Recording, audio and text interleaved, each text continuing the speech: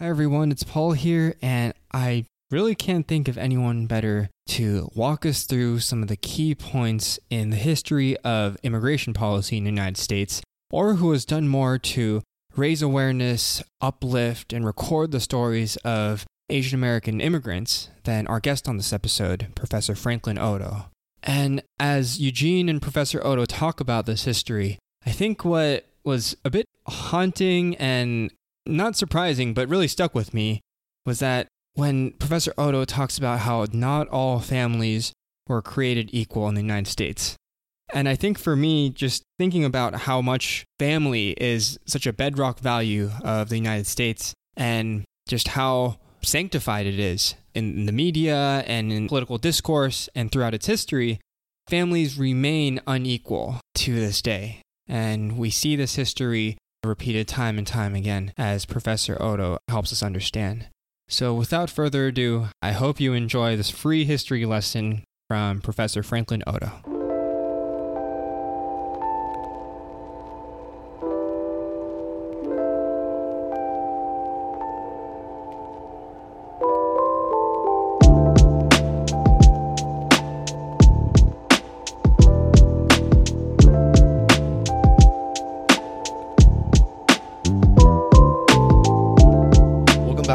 Families podcast. Today I'm going back to school to speak with Professor Franklin Oto of Amherst College, my alma mater. Professor Oto is the John J. McCloy Professor of American Institutions and International Diplomacy and has served as the director of the Asian Pacific American program at the Smithsonian Institute. Thank you so much for your time and going to be free education from me, so I'm really, really thankful. Glad to be here. Since you've listened to our pilot, you know that I really didn't begin to think too much about the broader geopolitical and historical questions as they relate directly to me. I would say it wasn't really until senior year, I guess, I was taking a transnational Shakespeare class, which maybe you know about. My professor kind of allowed us to explore the topics that we were interested in, so I did a little bit about Korean Shakespeare, and that was my first foray into Asian studies. But I was able to do it through the skills that I had developed, over the years with plays and literature. So I think that was really, really a great opportunity for me. And then that kind of prefaced how I thought about things in Korea when I was able to go live there for 2 years. So yeah, it's been a wild 3 or 4 years of thinking about these questions and continuing to think about these questions through this podcast. But I really do regret, as I think back, Amherst has so many classes about American studies, history, and now we even have Asian American Studies, which you are a part of leading. I wasn't smart enough then to take any of those classes, so I'm kind of trying to get the education that I missed here today. And in particular, I was interested in talking about the Immigration Act of 1965, as you know. It was really, really interesting to me for two reasons. The first reason is I know that these days with the protests and everything that America has having this kind of reckoning in terms of its conscience and things like that, but it's very hard for you not to believe that America is a country for immigrants, or is immigrant-based country, I guess. I mean, you grow up with Mayflower and all of these happy videos and cartoons and things like that, and you're like, oh, like I'm also an immigrant, they're also immigrants. This is like how it was since the inception. And I guess I had always kind of thought about the Immigration Act of 1965. Oh, like this is during, civil rights movement time. Like I'm sure that's when we kind of figured out everything and doors were opened. And it turned out that was not the case. So I'm interested in asking you about that. And the other thing that really interested me was that it had a family reunification clause in there. That's really, really interesting in light of these days, which is how this podcast kind of started with family separation here. How does that relate to our immigration policy? And without going on too much, the last thing is just, I really hope that this episode is kind of laying the groundwork for understanding a lot of our other episodes. I mean, I don't think that I'm alone in being part of this group of people that started to just react very, very emotionally when children were separated at the border here and other things like that, immigration policies. Our initial reaction is, this is not who we are. And in some cases, like that's true, like aspirationally, it's not who we are. But at the same time, if we actually look back in history, it kind of is who we are. So I think it'll be really, really educational, of course, and also help put a lot of other interviews in perspective. So just to start off, could you tell us a little bit about yourself?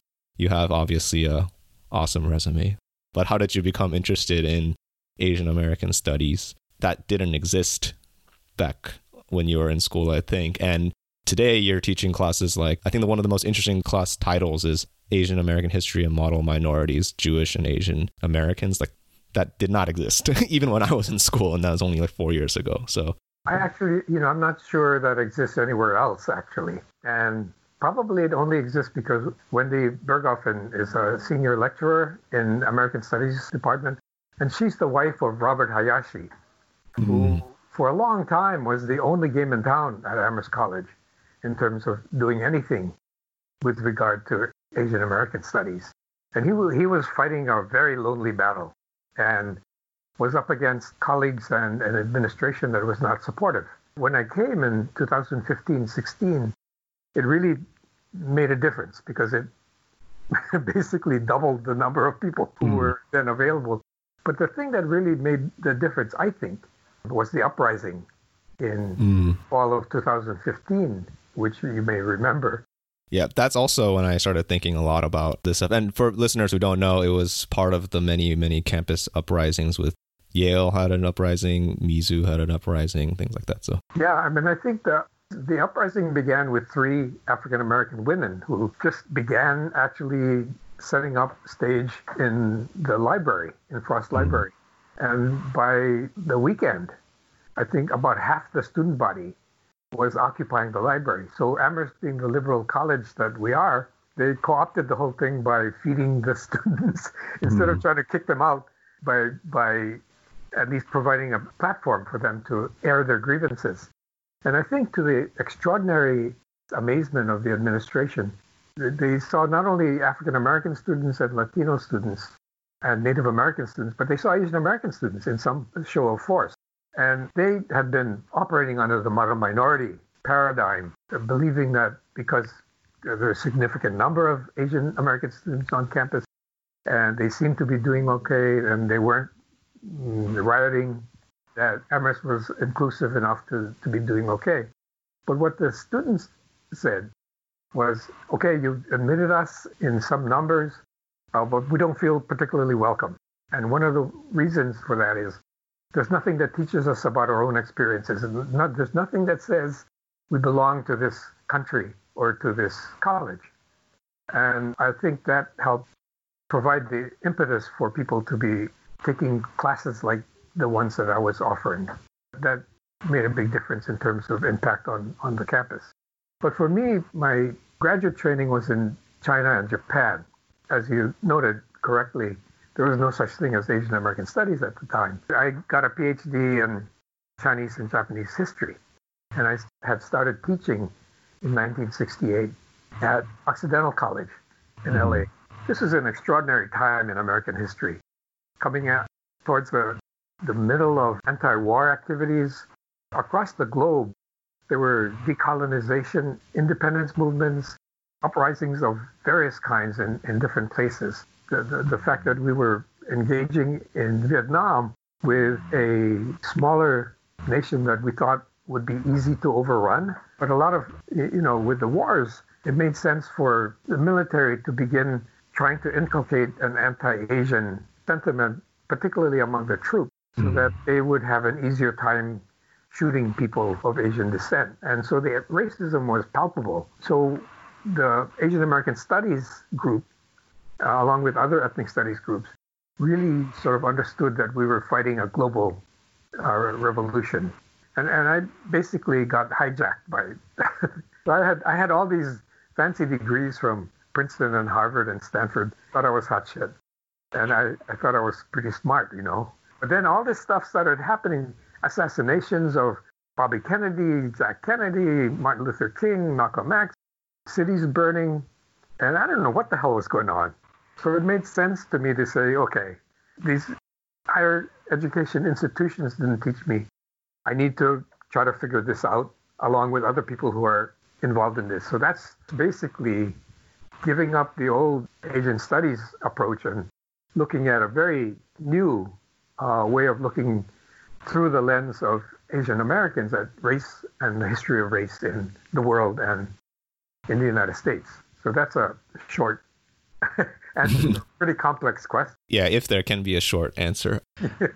I think that one part that struck me was when you said that you know, you had all these great degrees, you had a great academic background, you know pretty much, I'm not going to say everything, but pretty much everything about Chinese-Japanese history, and you probably have a greater grasp of why this war is happening in Vietnam and things like that. How did you balance that with taking action? I guess that's kind of a core theme under this podcast, I guess. You know, this, if you're listening to this, you're probably decently educated and you feel much better because you are gaining some more understanding, but we always kind of try to return to, okay, so what can we do? So I was wondering if you had any thoughts on that. Oh, yeah. No, that was a very dramatic switch. I mean, I think part of it was the times. So, for example, teaching, becoming a professor for the first time, grade inflation, which you all grew up with.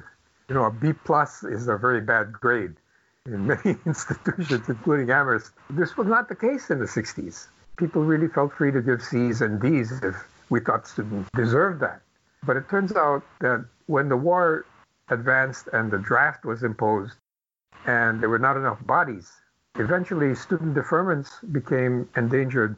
And the first step in that was if they stayed in college, they were deferred for a while. Not forever, but for a while. But if they flunked out, they were subject to the draft. So if you participated as a professor in assigning bad grades to young men in particular, you were complicit, we thought, in maybe sending people into the army and maybe to their death. It was a heavy kind of thing. So one of the ways of addressing that was not to give bad grades. But the other was, what the hell are we doing in Vietnam? Why are all these GIs coming back, accustomed to having killed civilians, raping the women, and bringing back a lot of anti-Asian thoughts? The whole impulse to protest had already begun with the Berkeley free speech movement. And there were also lots of then protests, sit-ins, hunger strikes, and so on. Cesar Chavez and the Farm Workers Union. And then college, 1968 was when the San Francisco State Ethnic Studies Third World Student Strike took place. So that happened at the same time that I began my teaching career. So it was really sort of all around. But I think the catalyst for this was having a wife who had been engaged in civil rights demonstrations. For example, was in 1962 in Oberlin, had gone down to Mississippi as part of the student riders, the bus guys. So just by osmosis, I think I understood that the civil rights battles were important in terms of generating community action, and that they mattered. They mattered.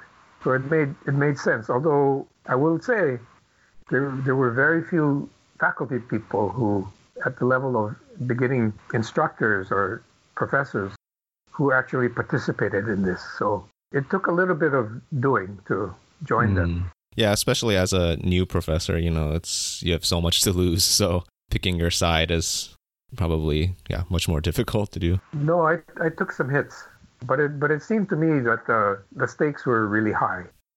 I think that's a very, very helpful story for a lot of us because, you know, it's not as if you were not Martin Luther King, but, you know, there's still, we all have our own battles, you know, for standing up for what we believe in. So I think that's really, really helpful.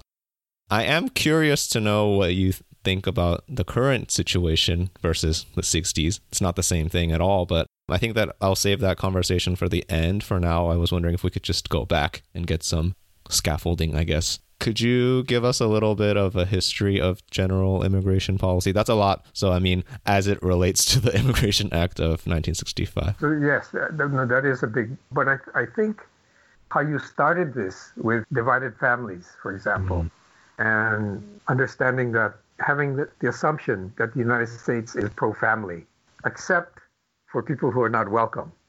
And I think one of the things that is becoming really, really evident with the right-wing white supremacy kind of things, of white people feeling aggrieved and in jeopardy, because the demographers have been telling us for some time now that the United States is on an inevitable trajectory where there will be more people of color than white people at some point in the not-so-distant future anymore. So for a couple of decades, people have been predicting this. But every time they predict this, the interim period becomes shorter. Just because there are more people of color immigrating and people of color are younger and having more kids. So I think now even the K through 12 population is already more students of color than white. So the attempt to, for example, the latest Trump administration executive order to limit the numbers of international students is just a part of this now. I think it begins as early when the Chinese start entering as part of the gold rush and then being recruited for the Central Pacific Railroad in the 1850s and 1860s. And the numbers of Chinese in California were significant.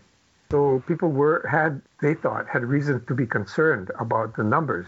So the first Immigration Act that tried to stop the proliferation of Chinese was the Page Act in 1975. It was directed at Chinese women immigrating, accusing them of being all prostitutes, not your best people. Yeah. But that clearly is a way of trying to make sure that there's just males who come, work, and then go back home. As long as that's the order of the day, then people are not so threatened by it. But miscegenation and incorporation of other families and proliferation of communities is a problem if you don't think these people fit in your country. So 1882, which most people think of as the beginnings of this, the Chinese Exclusion Act, which then is broadened to include all Asians and Pacific Islanders, and culminating in 1924. And that act basically solidifies a hierarchy of people who are deemed compatible with the United States as immigrants, beginning with white Anglo-Saxons and delimiting the numbers of Southern Europeans or Eastern Europeans or Jews. So we have a long history of this. And 65 is the first time that things change. And they change partly because 65 is an accident, not designed to actually redress the wrongs that were in place for 60 or 80 years. Could we now get into that accident? Because this is what was actually so interesting to me was, I mean, I guess, if you have a rosy perception of history, you think that, everybody thinks everything through, which is, we're not thinking everything through. So clearly they couldn't have been thinking everything through. Could you walk us through the circumstances with the Ohio congressman and how it just kind of... I'm not an expert on this, but I know enough that when Lyndon Johnson gives his speech, signing the bill below the Statue of Liberty, and assuring the American public, and a lot of people do this, they say, this is not a radical bill. The family reunification part of it is really intended to help Northwestern Europeans, because that's who most of the American population is. And so they thought that that would help bring other Northwestern European people, Anglo-Saxon people, into the United States. And so that was a miscalculation, because the way that actually worked was, another part of it was to bring in people with skills. And so a number of the people with skills happened to be East Asian and South Asian. And so those are the groups that came first with skill sets that were required, like information technology and medical fields and so on. And then they subsequently then used the family reunification provisions to bring their families over. And a lot of their families were not necessarily as educated or skilled as they were. The communities expanded tremendously after 1970 in particular. So to go back to the family reunification clause, I understand how it would be very, very appealing to use that in order to get bipartisan support for the bill. JFK, before he's assassinated and then turns the bill over to Johnson, he's already thinking about immigration reform because he's a Irish immigrant or son of Irish immigrants. I guess that just leads to the question, inevitable question is, if family is so appealing, as a political tool, has that always been the case in American history? I mean, it might be universal, but does it have any particular Americanness to it? If you think about slavery and the proliferation of children as property, then yes, you don't want to keep families together. So dividing families, fathers from mothers and their children, or their children as soon as they're capable of fending for themselves, increases your property holdings and the value of your slave holding. But you don't want them to particularly want to be taking care of one another. You want them to be atomized, but you don't necessarily want them to stop reproducing. So that's one thing. For the people like the Chinese immigrants or later Japanese or Korean immigrants, the first group of Asian immigrants that defied this or resisted this was Japanese immigrants. And part of the reason is that their government was a rising national military power, which is something that the Chinese and Koreans didn't have. And the Koreans, in fact, by the early 1900s, were already a colony of Japan. And so it was not in the Japanese government's interest to try to create Korean diaspora community. But they did want their immigrant laborer men to have some kind of stability. And so they mandated the first contracts were with the Hawaiian government. And they knew that the practice of excluding women from the Chinese communities led to social ills like prostitution and drug use, alienation, and so on.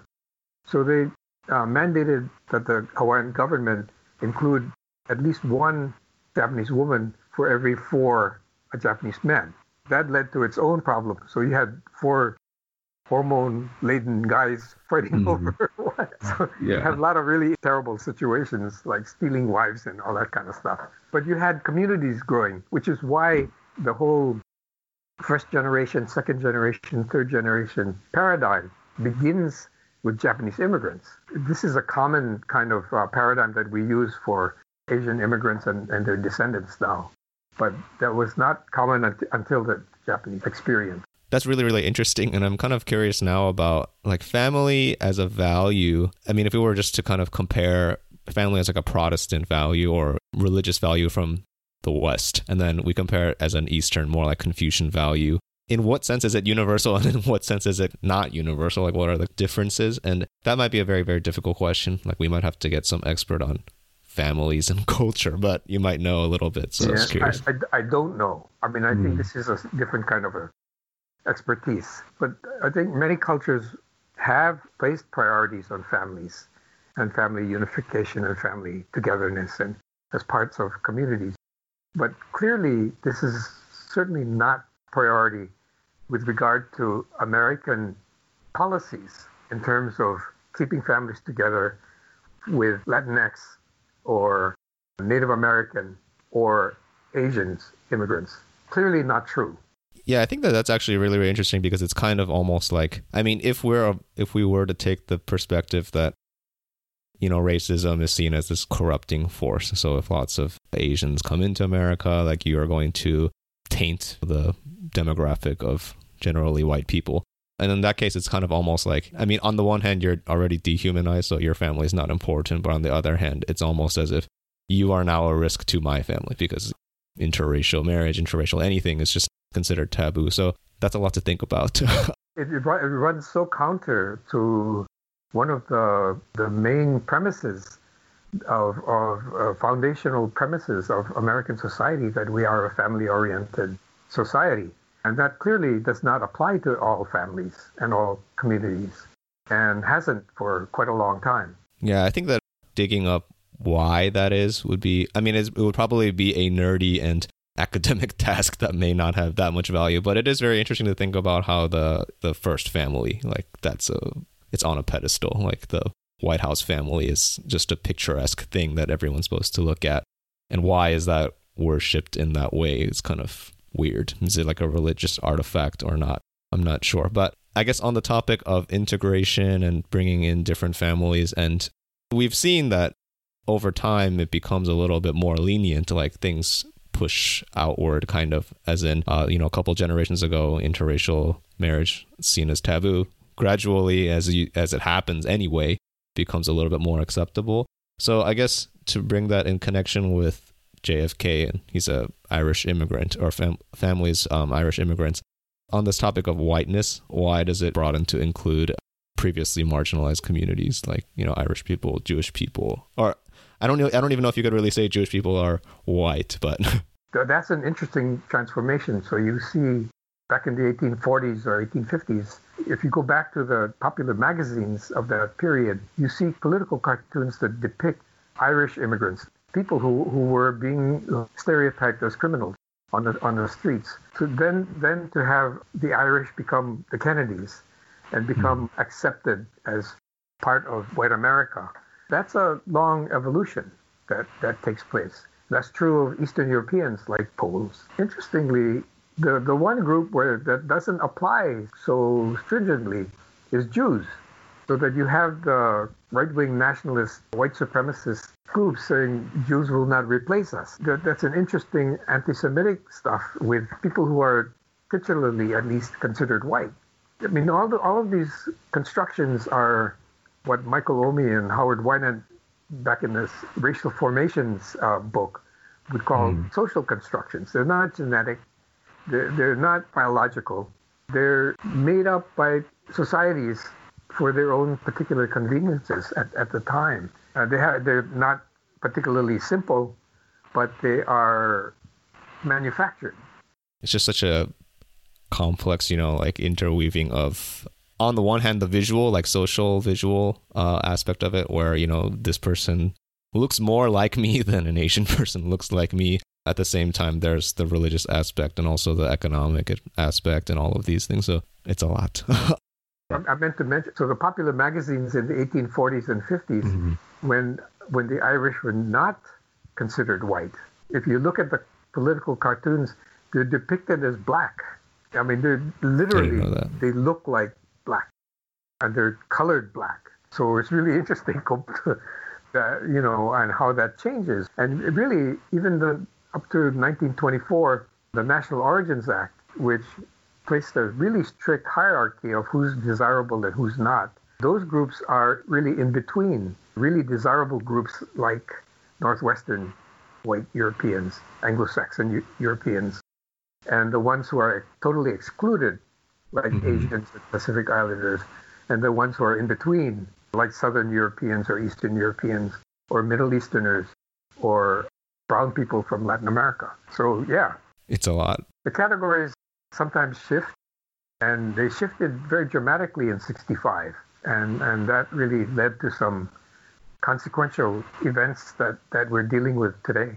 I would be very curious also to know the extent to which Asians have become subsumed under that whiteness. Like we are not actually white, we are actually look different and whatnot, but honorary white. Yeah, honorary whites. Well, actually, while I'm here, do you have any thoughts on that? Well, this is the model minority myth. It is a real ideology and a myth. Number one, it doesn't cover all Asians, because you have Southeast Asians and South Asians who are people of different colors who don't fit into this. But it has a real distinct beginning in 1966 when it gets actually published in print with New York Times supplement, with the Japanese Americans first considered to have been a model minority.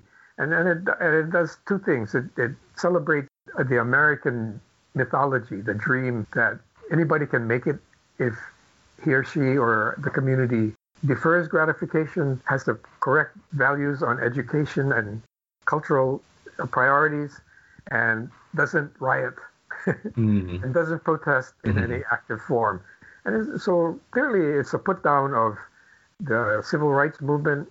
So it's no accident that it begins in the 60s. But it has its origins, I think, in at least World War II. Clearly is functioning to serve a particular ideology that says the American exceptionalism is still alive and well, even though it's being disrupted and dismembered as we speak with the pandemic and with the Black Lives Matter movement and the anti-police, the real concerns about racism.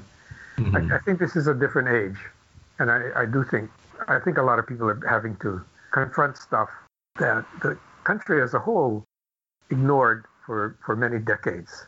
They still remember one of our public intellectuals, Francis Fukuyama, who wrote a book in the 90s, I guess, announcing the end of history, that in fact racism had gone and we're all now at the peak of liberal democracy and it's all over.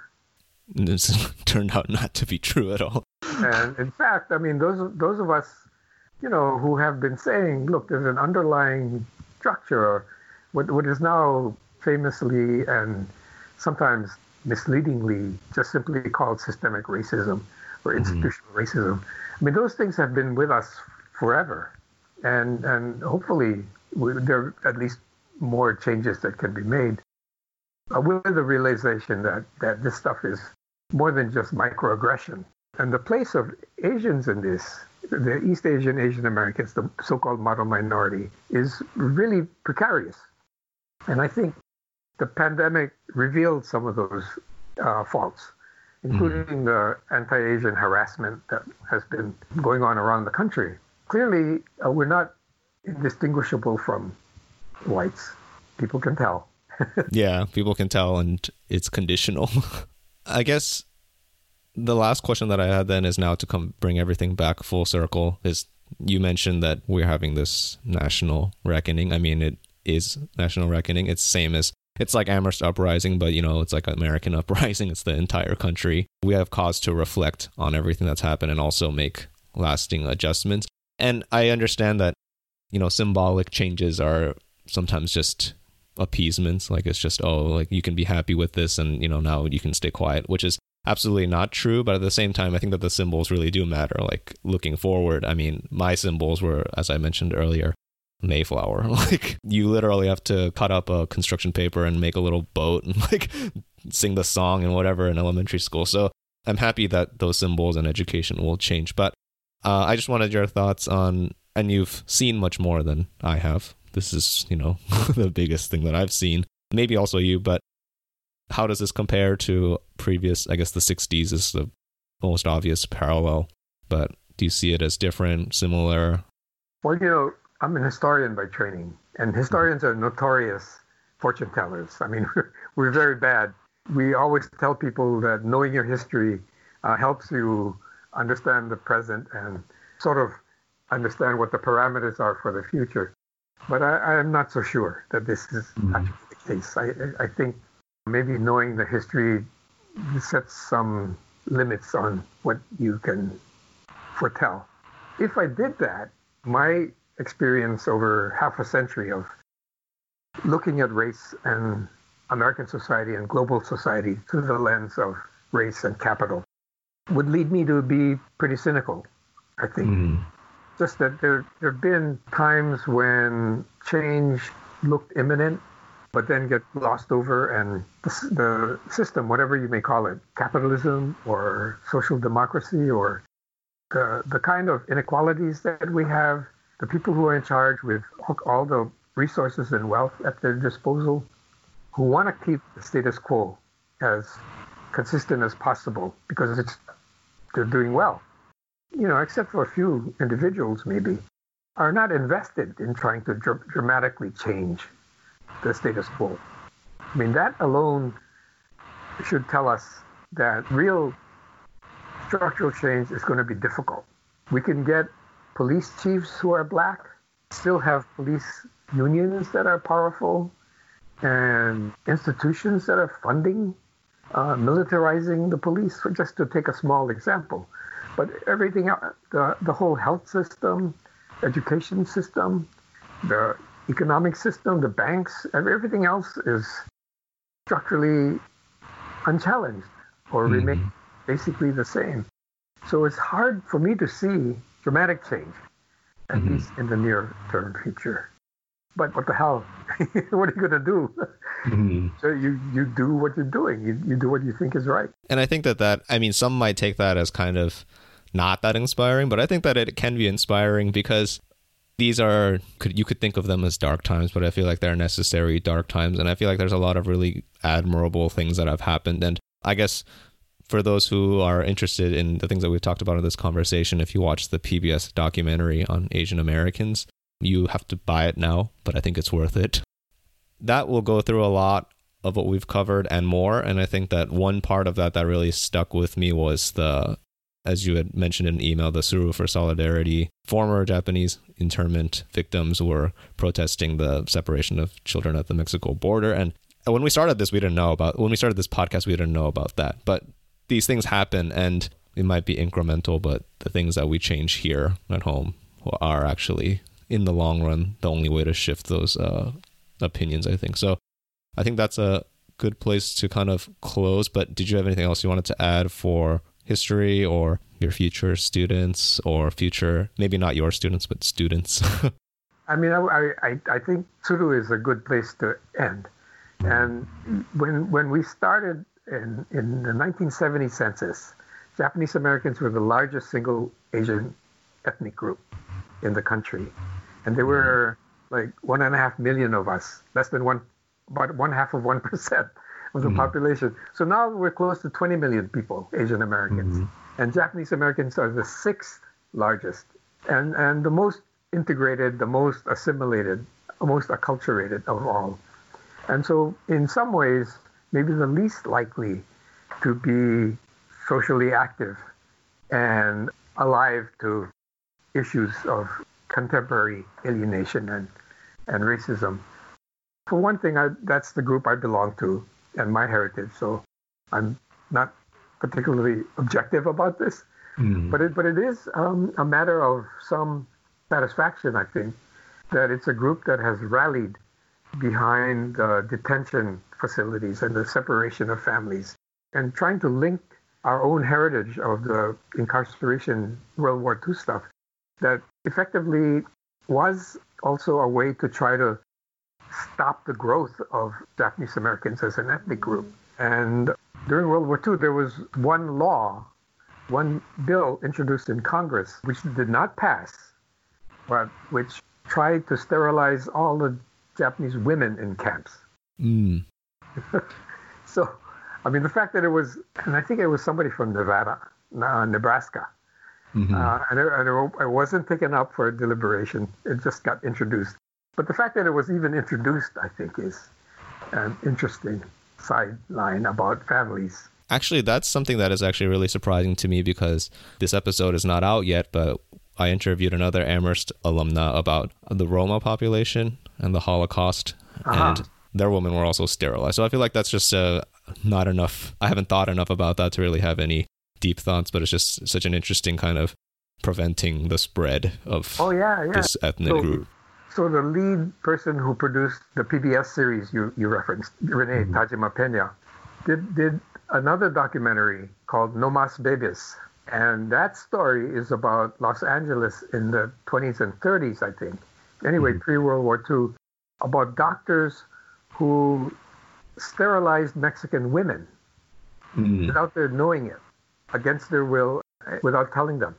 So, yes, so we have a long history of this kind of behavior. I guess that'll be the place to end here as a to be continued. We'll, as a podcast, think more about that and check out the documentary. But thank you so much for your time today. Thank you for bringing me back to school, and look forward to seeing how the Amherst kind of Asian studies, Amherst Asian movement, I guess, grows. Because in many ways, the uprising was kind of the start in some ways.